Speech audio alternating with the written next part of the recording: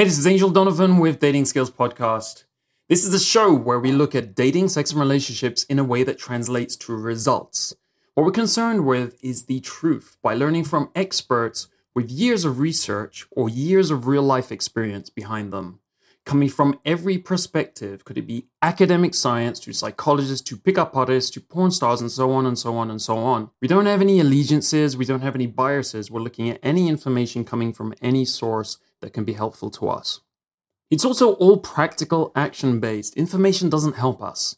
It's taking action that works. So we make the information as practical and actionable as possible. If you have a specific question you want answered or a specific topic you want spoken about on this show, just email me and I'll find the top expert I can to cover it as soon as possible. You can email me at angel@datingskillsreview.com.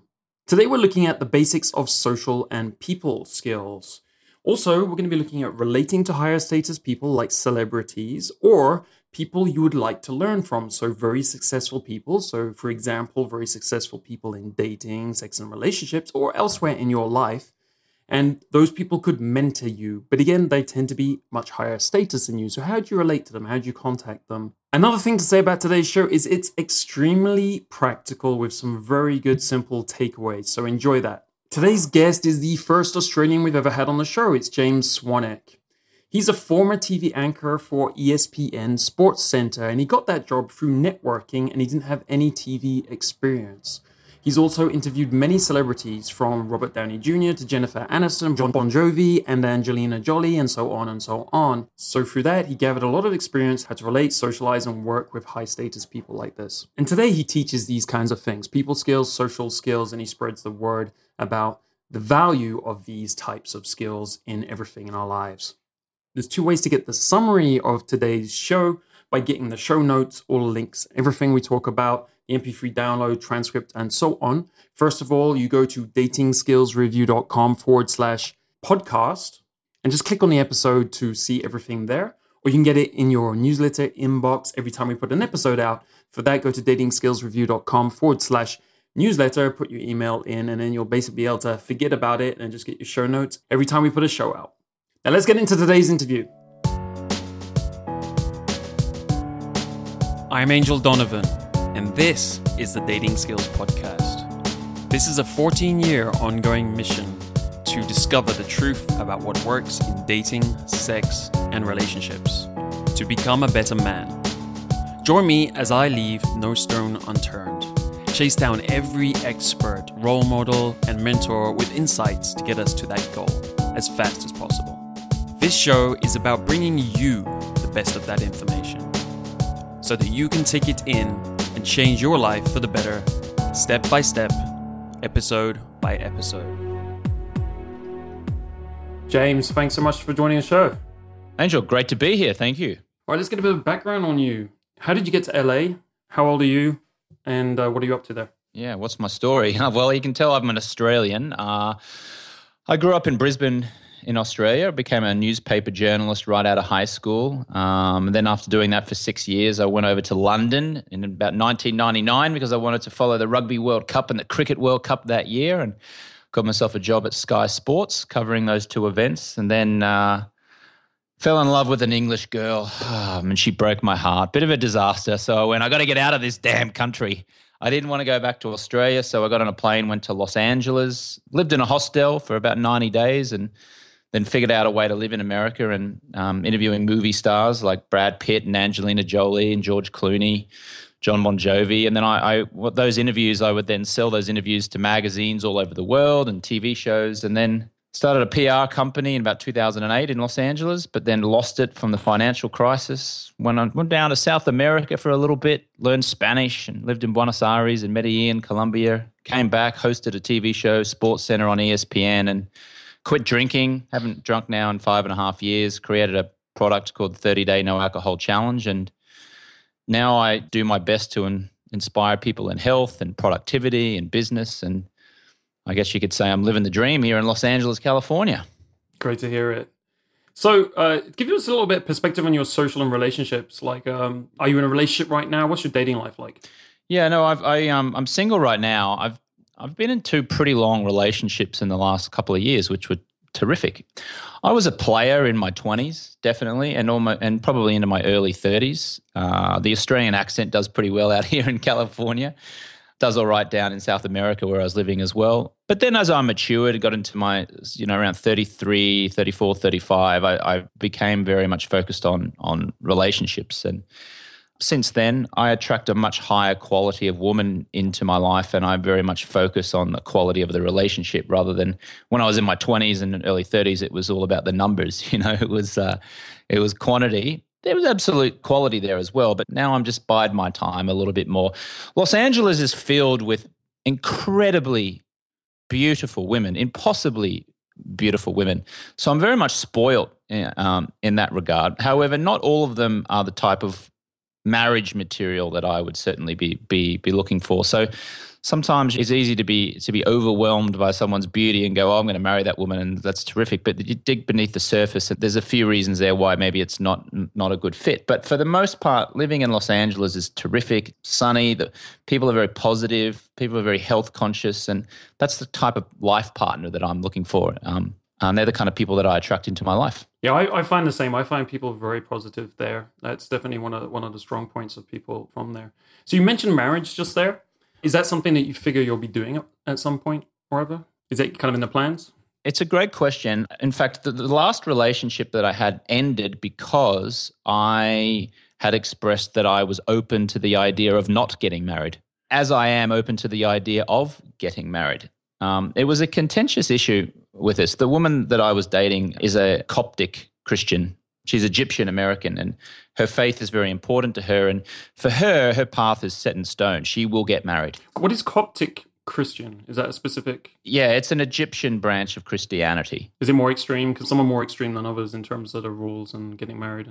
Yeah, probably. Yeah, it's not extreme. The word extreme makes it sound like they're fanatical or something, but it's just more disciplined, I guess, in that. But the issue really is that I have read enough books on evolutionary psychology. I've been in enough relationships. I've seen enough people who've been married, success stories and failures to form my own opinion. And that is, I don't feel like I need to get married. I absolutely will have children, but I'm not 100% convinced that I will get married. And nor do I feel the need to get married. And, it doesn't work for every woman. It doesn't work for many women, but it sure as hell works for a lot of women. I got a female friend out here who's 39 and she hasn't had a boyfriend in 3 or 4 years, and she's now getting the IVF. She's actually getting a donor, a mystery donor. She sees a photo in a scrapbook and says, yeah, that guy, I like that guy. And then she gets inseminated. Is that all they get? A photo in a scrapbook? You'd hope they get a lot more these days. I think they get to hear the voice as well. They get to they record the man's voice who donate. Like a video? I don't think it's a video. No, I think it's just the voice and a photo, and they get to know a little bit about the person's background, but not enough that you can easily identify that man. I'd want to know the genetics. So if I was a woman, I was going to have someone's babies, I'd be like, I want the best genetics here. I want to be able to screen that.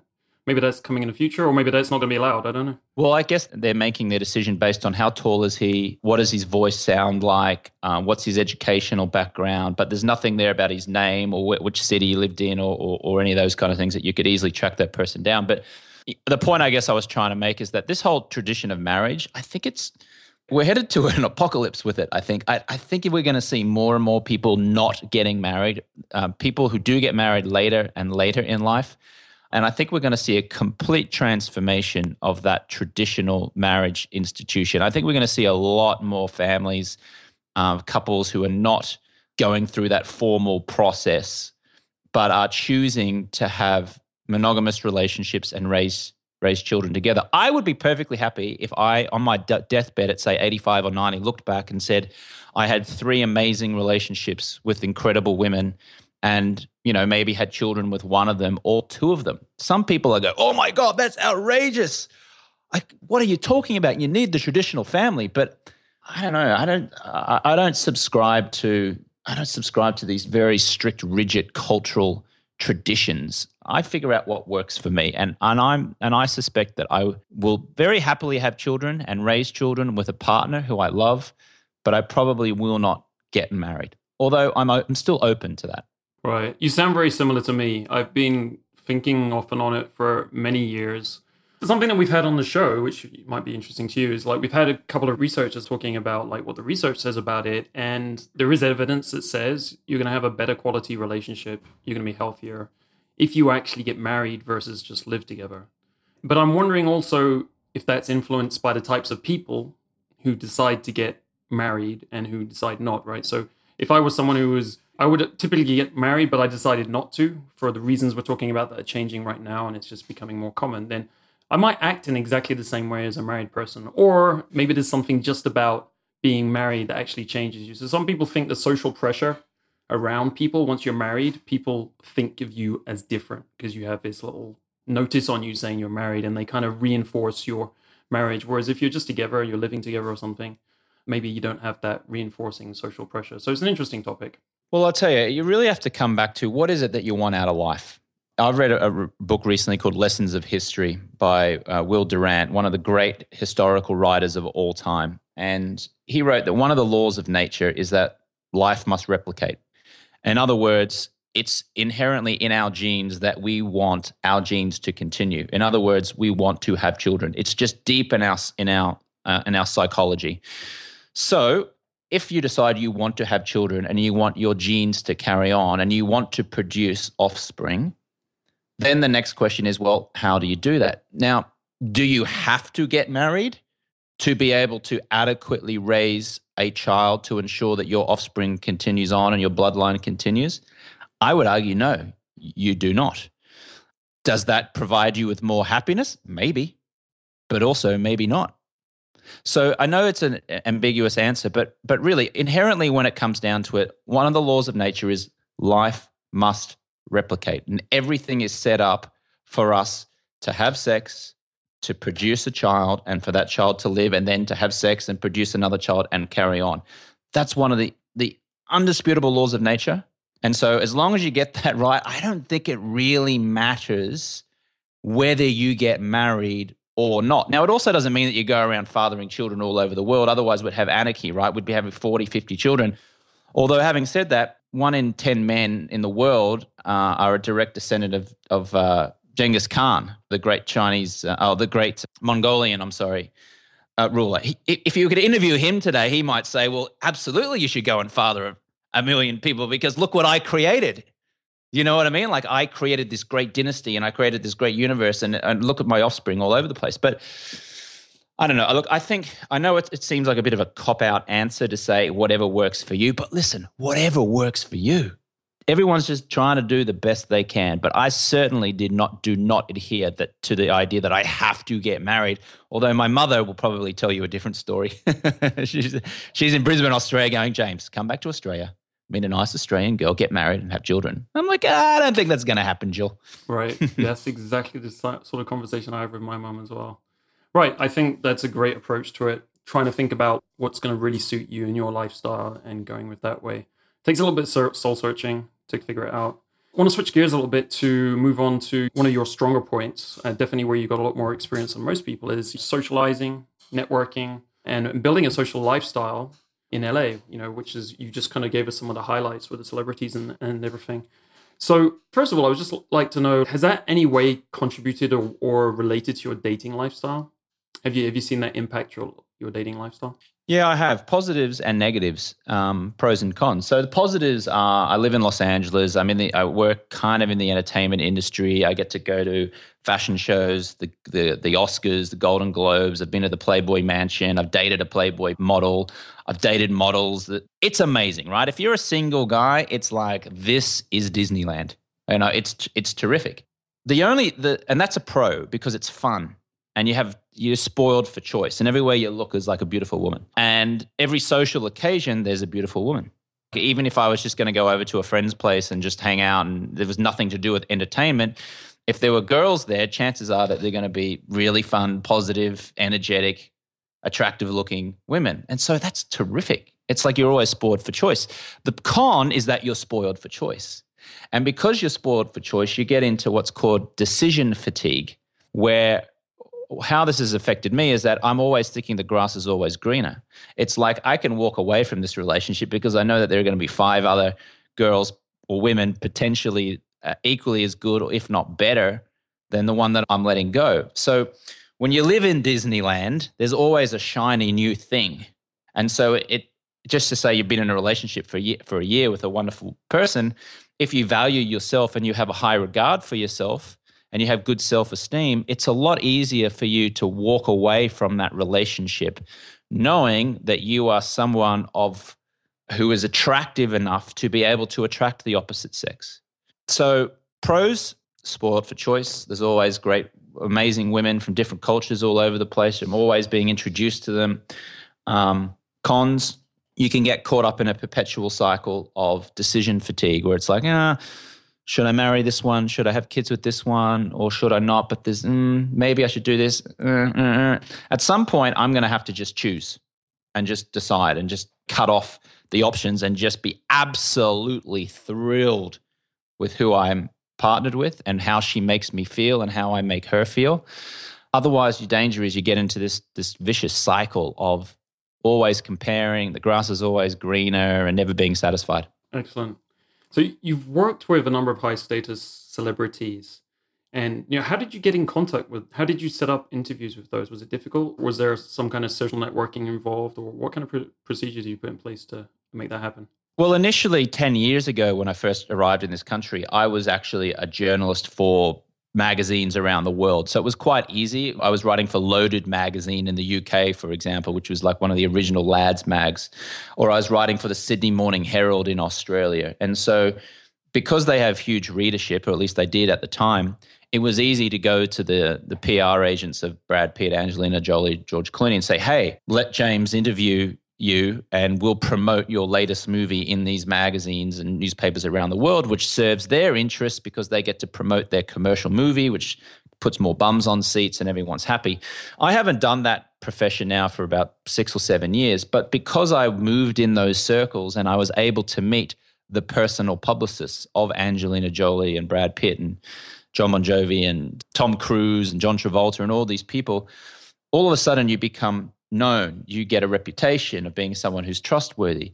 And then later on, it becomes a lot easier to reach out to those connections, to those people that you formed a relationship with over a number of months or a number of years and make a request to interview them, even if maybe the star's interest is not served as much as if I was coming with all these huge, big readership from the magazine. So that's where relationships are certainly key. When you move in those circles and you get a reputation for being honest and straightforward and reliable, and you don't screw anyone over, and you're polite and you're friendly and you're helpful and you're generous and you're considerate, man, you can do anything in life. It's really amazing. If you just have good, basic people skills, the universe just delivers you whatever it is that you want. So, yeah, for you, what would be the fundamental people skills and how did you nurture those relationships over that time? Yeah. Take a genuine interest in the other person. Now, I want to go over this. I know it sounds very simple, but there's a difference between taking an interest in the other person and taking a genuine interest in the other person. Taking an interest in someone is because you're going to get something out of it.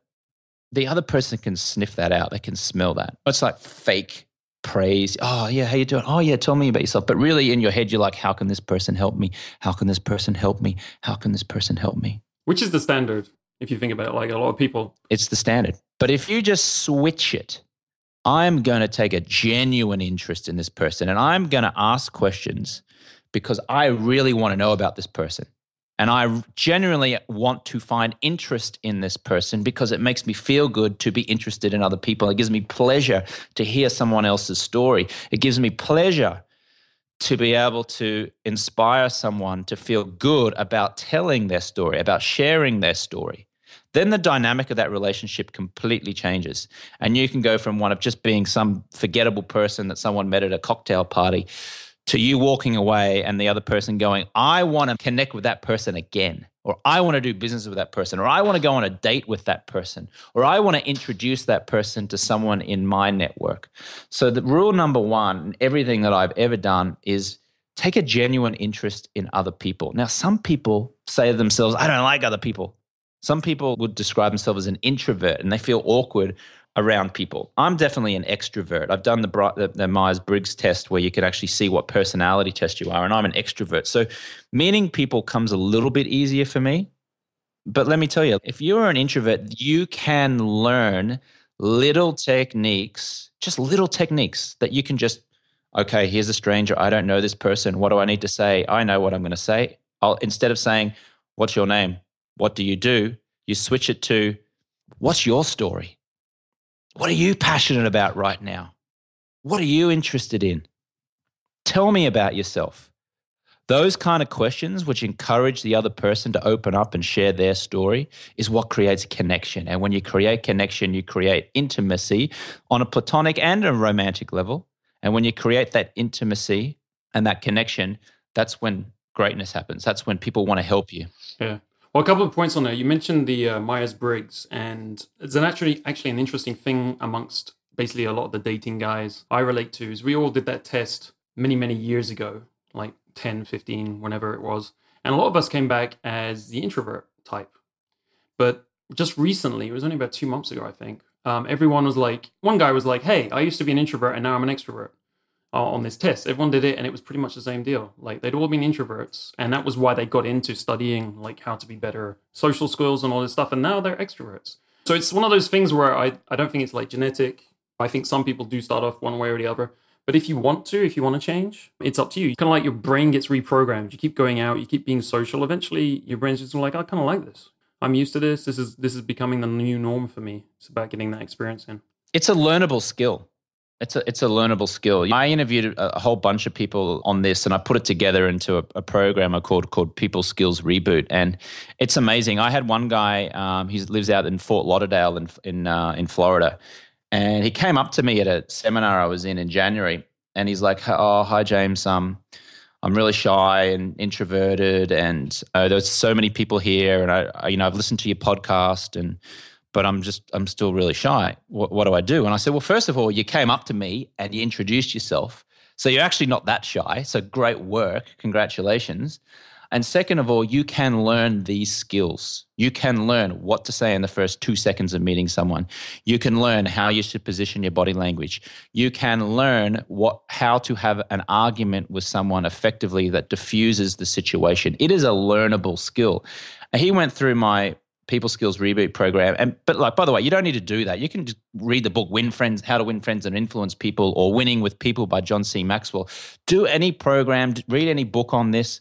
Whatever it is, as long as it's reputable, you can learn this skill, and you can train your mind to get out of one of I'm no good, I can't meet people, I don't know, to like I'm all of a sudden a people magnet and people want to connect with me. Yeah, great stuff.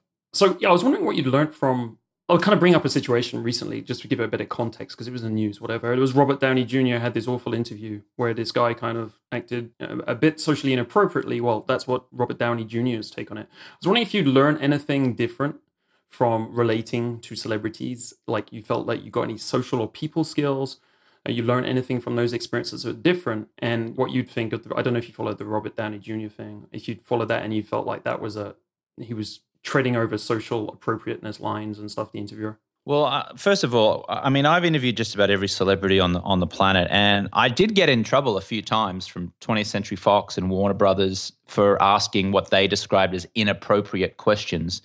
For example, Jason Statham, the British action star, I was interviewing him for one of the Transporter movies, and I asked him about his ex-girlfriend, Kelly Brook, who's the British actress and model. She used to host The Big Breakfast in the UK back in the day.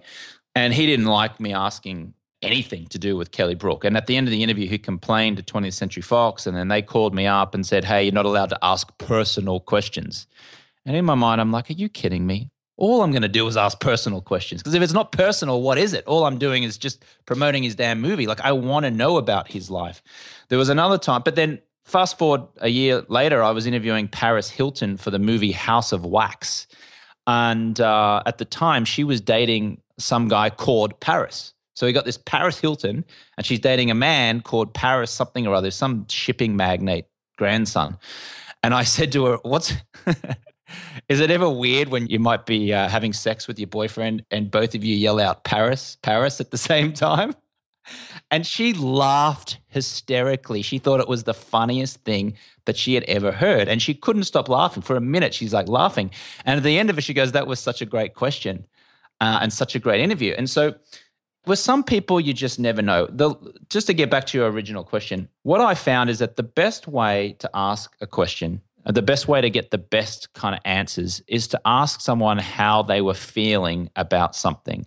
So rather than saying to Robert Downey Jr., tell us why did you get arrested for drugs and having a gun and all that kind of stuff, a better way of asking the question to put a positive spin on it might be, it's been some years now, it's been 15 years now since your hell-raising days. What did you learn? What have you learned over the last 10 or 15 years about yourself through that process of redemption? How did you feel coming out of that seemingly dark period and into this period where you've got this hit movie and everything's great and you're married? And so it's asking the person that you're interviewing to connect to a feeling. There's also a lesson in there. You're saying you're asking them to teach the lesson of redemption, if you like. It's not so much, what about all those bad days? It's, well, those bad days, what did you learn? What's the lesson in there that can really inspire other people? So sometimes you just need to reframe the question a little bit to put a positive spin on it. And many times you can get great answers and really make a connection with people. Absolutely. Yeah, that's a great point. I don't know if you saw the interview, but the interviewer looked extremely uncomfortable and hesitant when he was kind of building up to answer the questions. And I felt like that, plus the fact that he was negative, as you're saying, like he was putting in a negative light instead of trying to bring value, as you said earlier, to the person. And then I thought he was setting himself up to get slammed by Junior. I'll give you another example. The Manny Pacquiao and Floyd Mayweather boxing fight recently. At the end of that fight, there was a reporter from HBO, American guy, and he was interviewing Manny Pacquiao, who'd just lost. And Manny Pacquiao said that he thought that he'd won the fight. And the reporter, the journalist, was incredulous at this suggestion. He was like, "You thought you won? Wow." And then the tonality of his voice was one of are you crazy, Manny? There's no way you won. And then he continued to press Manny Pacquiao with this line of questioning, which was, you just didn't seem like you showed up, or did he hit you hard in the first 2 rounds? Is that why you stepped back in the last few rounds? And it was almost it was very aggressive questioning of Manny Pacquiao. Now, that reporter, he could have still had his opinion that there was no way that Manny Pacquiao could have thought that he'd won, but he could have asked the question without the tonality and asked it in a much nicer, softer way, which would have made for a much better interview. Instead of saying, "What, you thought you won?" He could have said, "So what made you think that you had won the fight?" And said it very deadpan, instead of "What, you thought you'd won?" Or even changing the tonality. Even if he said the same sentence, he could have been oh, you thought you won. So what made you think that? What made you feel that? And you see how there's so much difference there.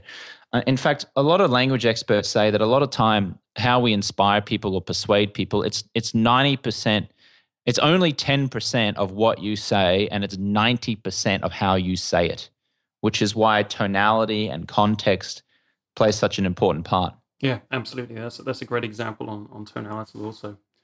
Are there any big takeaways you took from relating? I don't know how many years, was a couple of years, 3 years, you were basically going in celebrity circles, meeting a lot of them. Did you take you think you developed any particular social or people skills or learned any lessons from that? I mean, it really just made me become a great questioner, ask great questions of people. What's a crap question? Let me just put this in context, okay? My job when I was sitting down with these celebrities, I had 20 minutes on most occasions to interview them.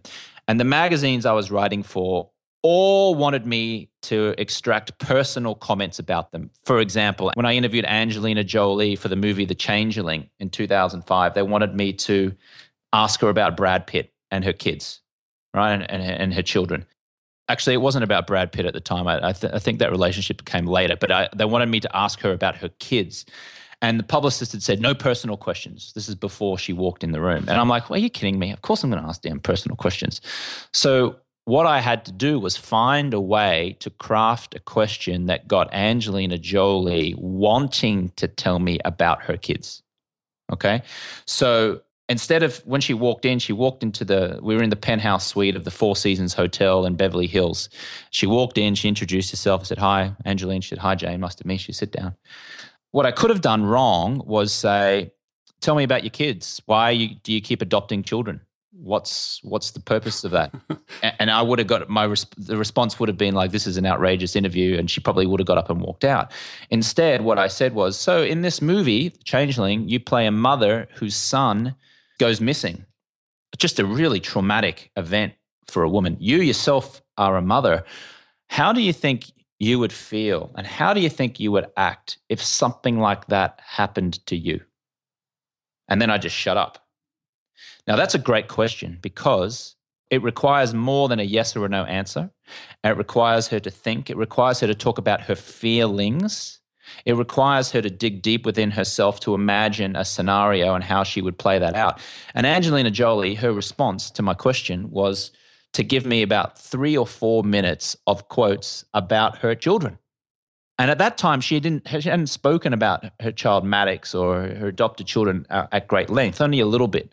And she went on and on and on. She's like, "Oh, if Maddox was kidnapped, it'd be awful. It'd be terrible. That's why I have security teams around me. And when I went to Africa last year and I was there and I was meeting all these children and it was just such a beautiful experience. And if any of my children were ever taken, then I would just absolutely move heaven and earth to try and find them, and I would do this. And sometimes fans come up to us in the street and I worry about it, and I have to get my security detail. I don't want my security detail there. I want to live my own life, but I have to."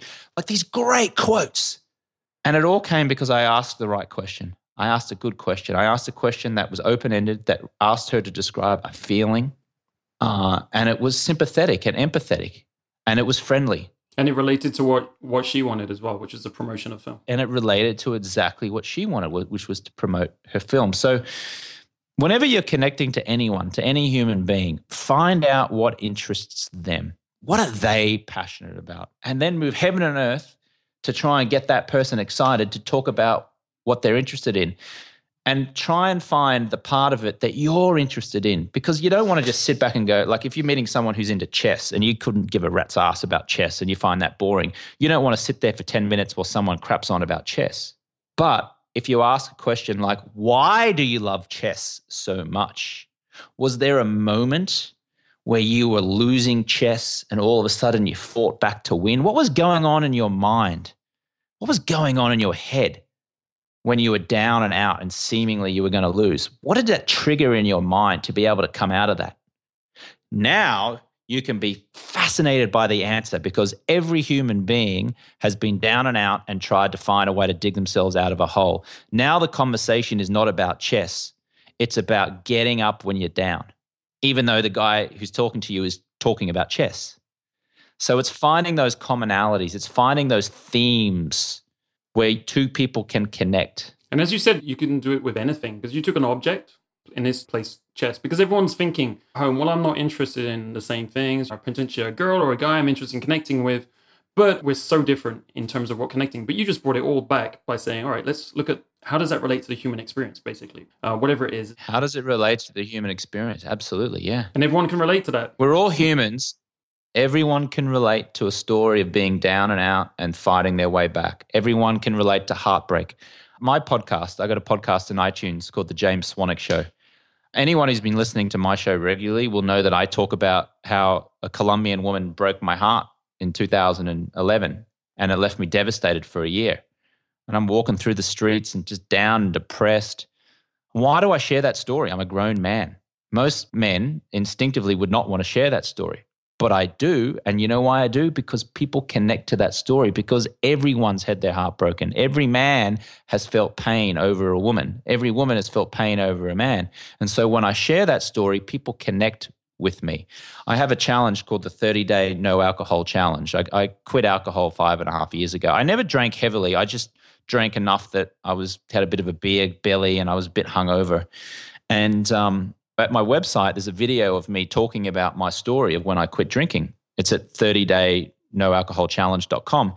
And I talk about how when I met Jennifer Aniston, the Hollywood actress who's in the TV show Friends, I was 30 pounds overweight. And when I was posing for the photo, I was sucking my gut in because I was so embarrassed. I was standing next to one of the most beautiful women in Hollywood, and I'm 30 pounds overweight with a big marshmallow man face and double chin. And I share that story. In fact, if you want to see the photo of me with Jennifer Aniston and see how, my fat face, just go to 30daynoalcoholchallenge.com, and in the first 10 seconds, you can see the photo of me and Jennifer Aniston. But I share that story because it connects to people, because everyone can feel what it's like to feel awkward or insignificant or inferior around someone else. I don't make out my life to be perfect and great and amazing. One other thing I'd say here, Angela, which is a great way to connect with people, is talk about your failures. Be open about them. Be honest about them. Say, I messed up. I was heartbroken. I made a mistake. I lost all my money. I blew out. I got 30 pounds overweight, because everyone's made a mistake. And when you admit your mistakes and you talk about your pain and your suffering and all that kind of stuff, people can connect to you because everyone's gone through the same thing. Yeah, great point. So I remember what I wanted to refer back to earlier now. You were talking about being more intimate and developing that with people. So I was thinking about how basically you're taking risks that a lot of people don't want to take, right? A lot of the guys probably listening to this are listening to what you're saying here and they're thinking, wow, that sounds kind of risky, putting myself out there. And I think what you're basically saying is you have to take those risks to be more intimate, to ask more personal questions than you think is maybe appropriate. Because a lot of people think, well, I should just ask these dry questions. What's your name? Where you come from? Like, this is some of the, typical questions we tell guys not to use. And normally the typical advice is like, don't ask people questions because it annoys them. But actually you're kind of reframing it, and it's good to see it like that, is that don't ask dry, boring questions. Yeah, ask better questions. Become a master questioner. And if you take nothing else away from this interview, just in your mind implant this question. What's your story? When you first meet someone, say, what's your story? And what's your story is 100 times better than what do you do? Because when you ask, what do you do? The person will say, oh, I'm an accountant, or I'm a lawyer, or I do this. And you go, oh, okay. But if you say, what's your story? Man, you can get so many different answers. It could be like, well, I'm Australian and I moved here to Los Angeles a few years ago, and now I'm developing this thing, and it's amazing. Like the conversation can just go in 20 different tangents. You don't know what the other person's going to say. What's important to the other person is likely to come out of that person's mouth. It might be, oh, I just had a kid the other day. It's amazing. And then you can go down the path of having a conversation about having children. It might be, oh, I love hiking. I'm a hiking enthusiast. And you go down the path of like, well, tell me about your hiking. Have you hiked the Grand Canyon, or where's a great place around here? It can go in all kinds of different directions. The second great question to ask once you're in the conversation is, how did it feel when? What was going through your mind when? What lesson did you learn when? So whenever someone tells you a story, ask them to talk about their feelings in that moment. How did you feel in that moment? What were you thinking in that moment? What did you learn from that process? They're great questions. Great questions. Not only because you're going to get interesting answers, but because the person that is answering it is going to enjoy giving you the answers.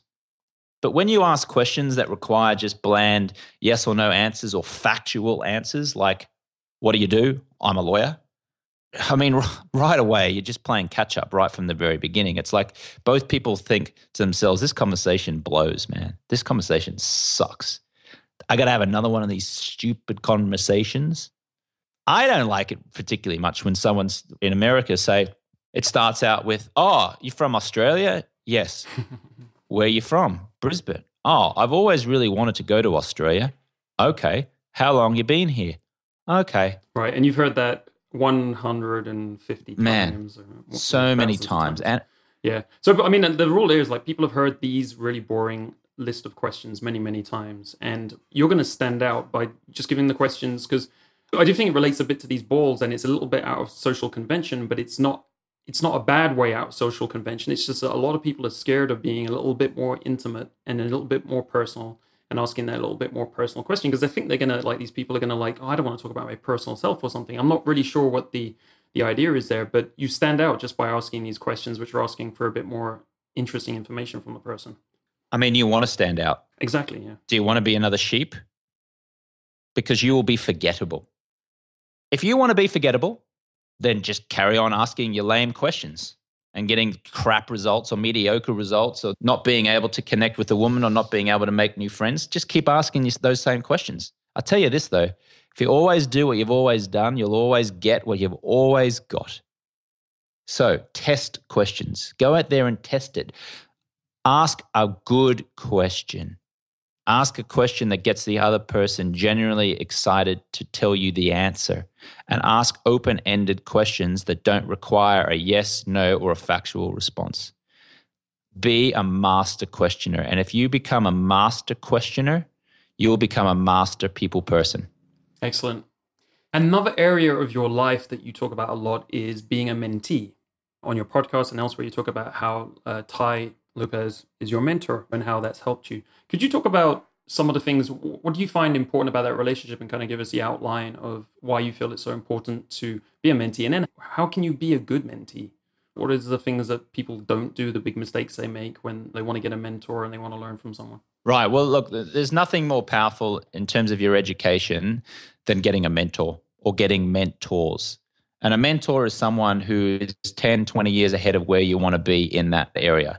Or it might just be someone who's incredibly more skilled than you in a certain area.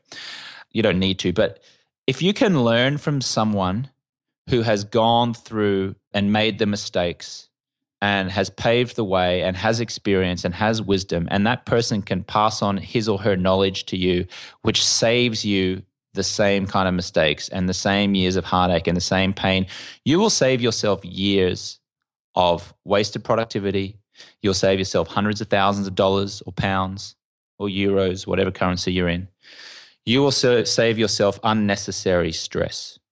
So getting a mentor is so important. Being a good mentee means not just taking from your mentor and saying, you teach me everything because I just deserve to be taught everything. It's helping your mentor. It's offering value to your mentor in an area of his or her life that maybe he's not well versed in.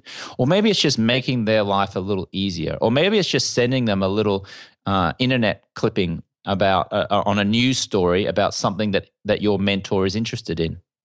I'll give you an example. I mentored someone, an American gentleman who's living over in Thailand. And he heard me on my podcast about 14, 15 months ago. And he sent me an email. And by the way, I get hundreds of emails a week and people wanting to have coffee with me or take me to lunch. And I either ignore most of them or I just politely decline because I hate it when people reach out to me and say, can I take you to coffee and pick your brain? Like, I'm busy. I want to help people, but when that person is reaching out to me that way, they're not offering any value, okay? All they're doing is saying, can I please take up 3 hours of your time so you can help me? That's not a good way to do it. But this person reached out to me, sent me an email, and in the email, it said, hey, James, I noticed this thing about your website at jamesswanwick.com, and I thought maybe if you've changed it or amended it, that you'd probably get more people clicking on your site or more people signing up to your email list. Just a suggestion, no need to reply. And I was like, damn, that guy just offered me value. He just brought to my attention something that I wasn't aware of. Truth be known, I didn't reply to him. I just went, oh, that's nice, and I didn't reply to him. Guess what? 2 weeks later, the same guy emailed me again. This time he knew that I was a Denver Broncos fan. And so he sent me an email going, hey, James, I see that Peyton Manning's been injured. I know you're a Broncos fan. What do you? Here's an article I wrote. I just found on ESPN.com, which I thought you might find interesting. By the way, I really enjoyed your podcast with ... And then he signed off. I'm like, who is this person? Like, he knows that I'm a Denver Broncos fan, and he's sent me an article that he knows I would find interest in. And after that second email, I replied and said, hey, man, here's my schedule. Schedule me a time and let's jump on Skype for 15 minutes. And then 2 weeks later, I got on a Skype call with him. He was in Thailand. I was in Los Angeles. And then we got to talking, and I ended up hiring him to work on my email list on my website and just to optimize it because he had experience in email optimization on funnels. And so he's been working for me now for about a year. And I've paid him money and sent him money, and we have a great relationship. And he's learned so much from me, and he has helped me by offering value. Too many times people are like, I'm going to get a mentor. That person's going to teach me everything and I'm going to give nothing back. But what he did was he offered value to me. He showed that he knew enough about me and he got my attention. So I'm sure a lot of people are thinking, well, it's really hard to figure out how I'm going to add value to someone who's, especially if they're 20 years ahead of me. Have you got any like practical tips on different ways? You just gave us some good illustrations of how he basically did some research. He got to know you really well, whether it was listening to your podcast or he was actually doing some research, and he really tried to find some things that he knew something about or he could relate to, and he could relate to. Maybe he just waited for the opportunity for something to come up and he's like, oh, I bet James would like that. I'll send it to him or I'll help him out with that. Have you got any other suggestions on practical tips, maybe things that you've learned over time that help to had value to people who are 20 years ahead? And sometimes we think, wow, they're so successful, I don't know what I can do for them. Yeah, offer to work for them for free, offer to help them out without asking for any money in return, connect them to people that you think that they would want to be connected to, send them a book in the mail, figure out what their work address is and send them a book with a handwritten note that says, I really enjoyed listening to you, or you've really inspired me. I thought you'd really appreciate this book. Handwritten notes are huge, massive, because no one does it. And when you get something like that, it's like, who is this person? Right, track that person down. Let's have a conversation with them. What I like about that today is it's getting even less, it's even more scarce. Less and less people are writing handwriting. So it's only going to get more valuable over time. Yeah, absolutely. Yeah. One kid, I say kid, I shouldn't call him a kid, but he was in high school and he sent me a video, a 30-second video where he'd written a rap song with lyrics, including with my name in it. And it was kind of like, how did it go? It was like, pretty much no experience at all, but I'd work all day for you for just a minute on a call. And he had shots of me and my website, and he'd written the word James down in a calendar and filmed the word James in a calendar as if saying, I would work all day for you for just a minute on a call. He sent me this in a YouTube clip, put music to it, it's different shots. And I'm like looking at this and going, how can I ignore this person? You know what I mean? Like, it flatters me. It appeals to my vanity. It's like, this kid knows enough about me that he's written lyrics and written a song about me. Same thing happened. I scheduled a call with him. I spoke to him, and then I invited him to come to LA to do 3 days work experience. And he ended up actually staying in my home because he had no money. He just graduated high school. He was going to go on, not Airbnb, what's the other one? Couchsurfer. And I said, you know what? Just come and stay with me in my home. I got a spare room here. And this kid, who'd been listening to me for a year and following me for a year, all of a sudden gets to spend 3 days in my home and just see me work and learn and help me out and understand how a business works. I mean, people, this is not me saying, wow, I'm so great, but any kind of mentor in whatever profession, people can get so much value out of just being around someone who's 20 years ahead of them, who's done what they want to do. And that kid found a way to actually sleep under my roof, to actually get into my personal space. So just illustrating that you know enough about the other person, writing a handwritten note, you're coming up with a video, doing something that gets your attention other than, can you be my mentor? Can you teach me? Hey, can I buy you coffee? Can I meet up with you? Anything different than that is going to get you noticed and get you on the path to greatness and learning from mentors. It's kind of like a recurrent theme, and in our conversation today, it's like, get away from the generic, get away from the standard, do something different, stand out a lot more than anyone else.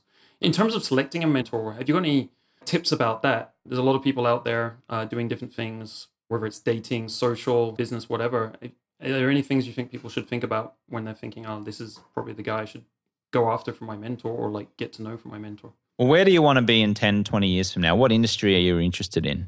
Find out who the leaders are in that industry, not people who, maybe 5 years ahead of you, people who are 20 years ahead of you. I always use this analogy, like if you're wanting to learn basketball, would you want to learn from Michael Jordan or would you want to learn from Ron Jeremy, the former porn star? If you're going to learn basketball, you want to learn from Michael Jordan, right? So make sure you pick the right mentor.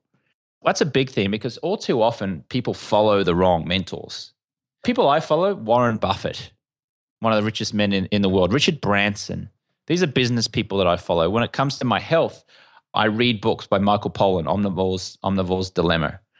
Joel Salatin, who's in his late 50s, early 60s, who's one of the world's great agricultural farmers and talks about how you can eat healthy food. So I follow everything that he does.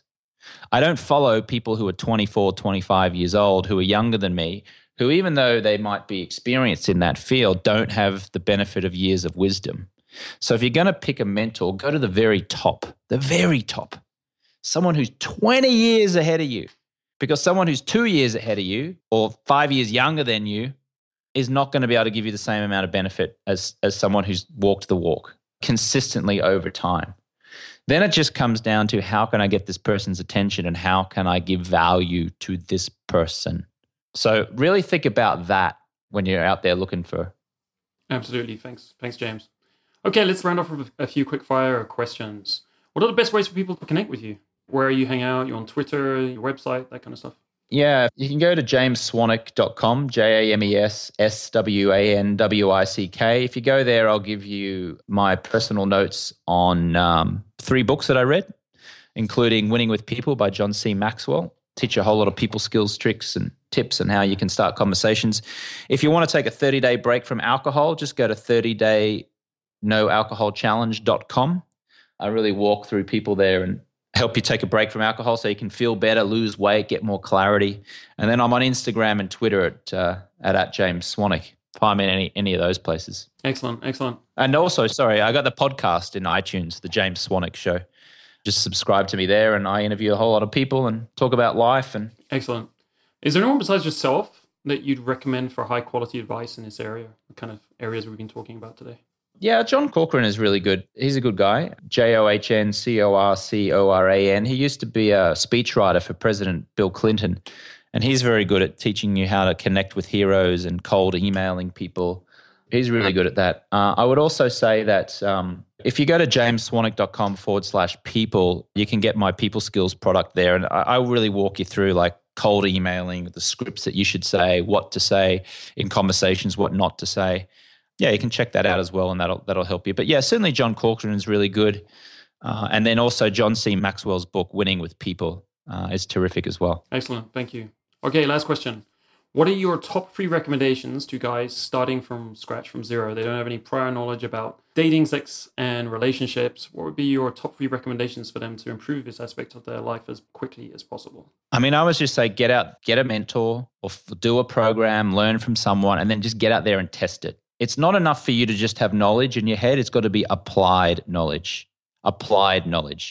So get out there, make mistakes. Make mistakes, damn it.